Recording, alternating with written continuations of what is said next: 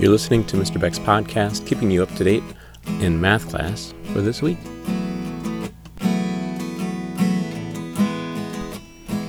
Hey there, we just finished up week 3 in geometry, and we finished, finally, unit 1 in geometry.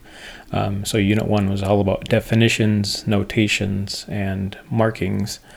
So we started the review already Friday, but we're going to continue reviewing Monday and Tuesday and Wednesday of next week. And we'll give the quiz then in class on Thursday and Friday. The quiz will be online in a Google Jamboard form. So we'll finish up Unit 1 by the end of next week with our test.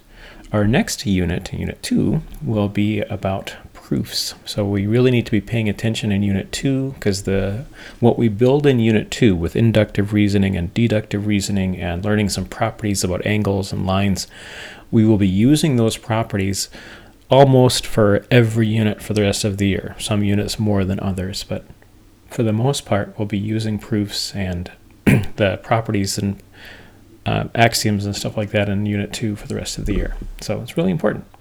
After school math help is always available. At 4 o'clock on Thursday, I open up a meet.